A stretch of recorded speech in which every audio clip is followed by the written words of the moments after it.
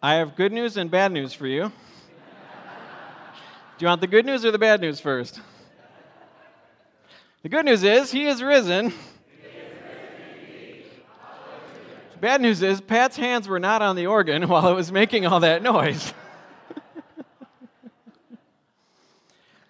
If nothing else, let that be a lesson in two things. One, as a church, we don't try to get things perfect. We try to worship Jesus, who is perfect and makes us perfect.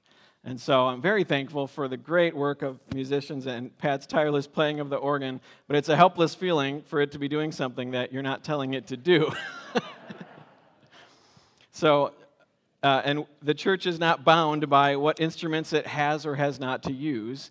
Guess what? He is risen. He is risen indeed. Hallelujah. So no matter what else happens today here in this sanctuary or in your lives, let that be a lesson. Things might not go as perfectly as you want them. They don't need to be because he is risen. He is risen indeed. Hallelujah. So I want to talk about that story from Luke. And there's one verse in particularly that's really kind of chewed at my heart, and that is this. The women go to the tomb, and they hear the news that Jesus is risen from the dead, and then they go back and tell the disciples, and it's verse 11. It says, the disciples did not believe the women because their words seemed to them like nonsense. Or another translation says, it seemed to them an idle tale. When the disciples first hear that Jesus is risen, they don't believe because it sounded like nonsense. Why is that? That's what I want to spend some time talking about this morning, but I want to back up before we get back to this. So back up to the beginning. On that first Easter Sunday morning, very early in the morning, the women who've been following Jesus, seen his whole ministry, they go to the tomb. Why? To give Jesus a respectful burial. He was crucified on Friday, and it was close to Friday evening when Jewish Sabbath begins, no work, and so they couldn't bury him properly. And then they had to wait all Saturday and sit in their grief and in their despair, and then Sunday they get up early, and they take the burial spices, and they go quickly to the tomb. But when they get there, the stone, the big burial stone, it's like a giant stone pizza, a flat stone that you'd roll in front of the large tomb. It was already rolled away, and they go, that's strange. So they slowly go into the tomb, and they find that Jesus' body isn't there, and they say, well, that's even stranger. And they start to look around, and they ask each other, well, what's going on here? And then two angels appear to them and scare them, and they fall to the ground, and then one of them says to them, why are you looking for the living among the dead? Well, there's a really good reason they're there. It's because they're looking for a dead person. If anything is certain in the world, it's that dead people stay dead. Unless, of course, you've seen the new Star Wars trailer, but don't get me started on that this morning. Life 101 tells us the dead stay dead. But then they get this news from the angel that challenges everything they know about this to be true. And he says, why do you look for the living among the dead? He's not here, he is risen. Remember, he told you, while you were still with him up in Galilee, he told you that the Son of Man must be delivered into the hands of sinners. He'll be crucified, and on the third day be raised. And then, light bulb goes on, and they go, oh yeah, he did say that. It just didn't make a whole lot of sense to us at the time.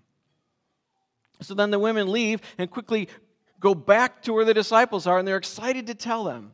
And they go and tell the disciples, you'll never believe it, Jesus is alive. But then it says they do not believe the women because their words seemed to them like nonsense.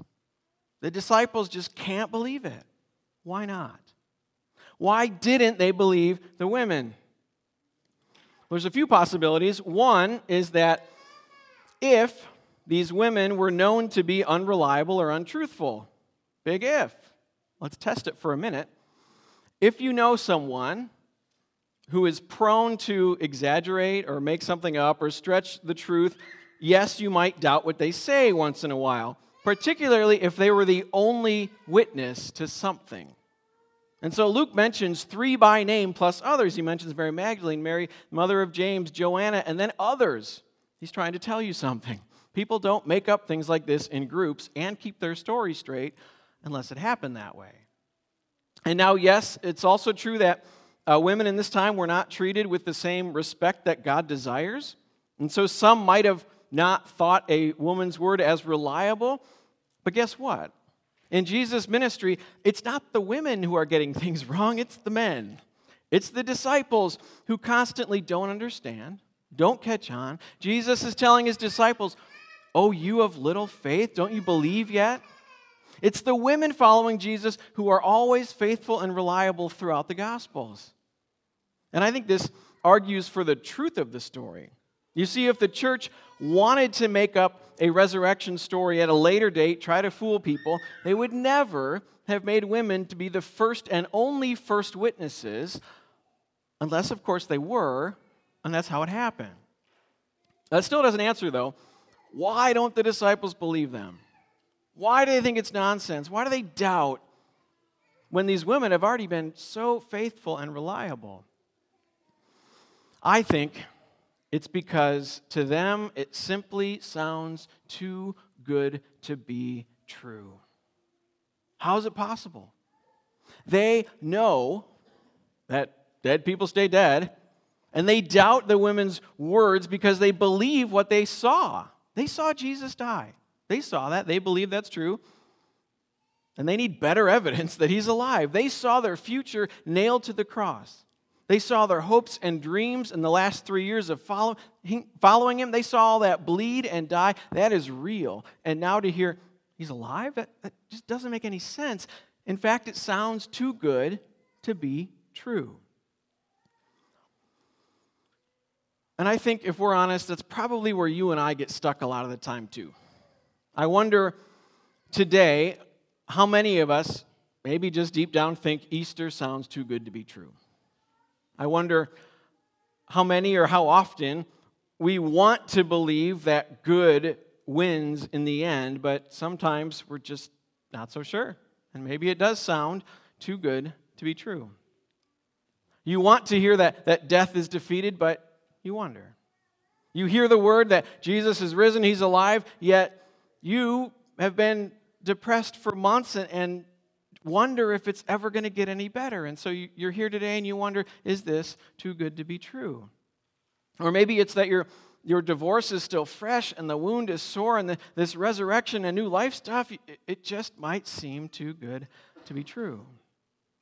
Or you're holding your fear in your heart and your anxiety meds in your hand, and maybe this resurrection thing just seems too good to be true. Or after all the suffering and abuse that you've went through, you just wonder if God really does care at all.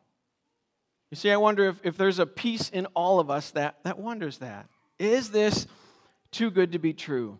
Is this Easter stuff the cosmic version of that robocall that says, "Congratulations, you've won $1 million. And everybody says, "Yeah, right." So Peter wants to get to the bottom of this, and he hears the words and he doubts, but then he's like, I'm going to go and figure it out. So he runs to the tomb, and then he sees everything just as the women described it, and he figures it out, believes, and it says he walks away marveling at what had happened. And then, of course, you keep reading in Luke, Jesus does physically appear to them many times, and they do see him. But in this moment, this doesn't make total sense, but he realizes it's true. It's like Peter is saying, I don't really know what entirely is going on here, but it's true. Jesus is alive. This really might seem too good to be true, but it really is true. And if you follow the lives of the disciples, Peter and the others, they don't just go from doubt to some bland baseline belief like, oh yeah, that happened, but I don't worry about that anymore.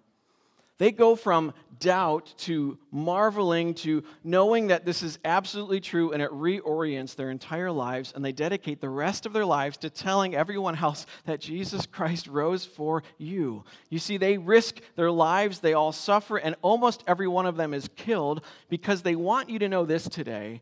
He is risen. He is risen indeed. Alleluia.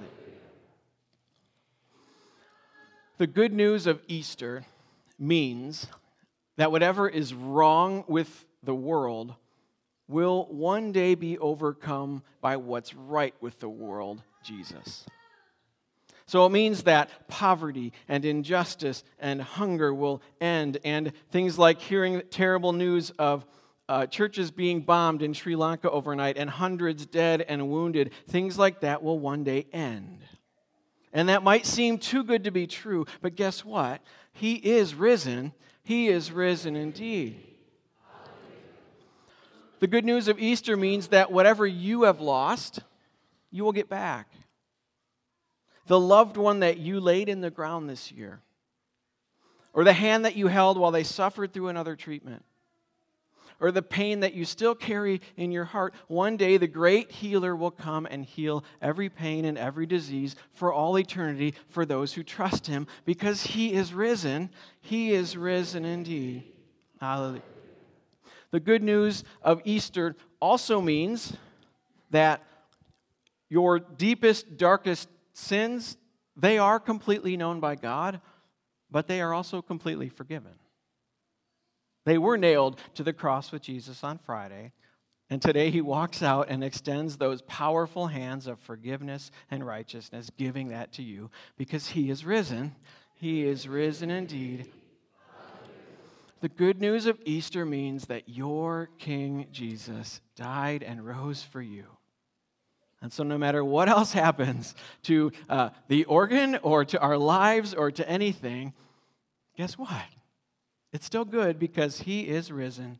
He is risen indeed. Hallelujah. Amen.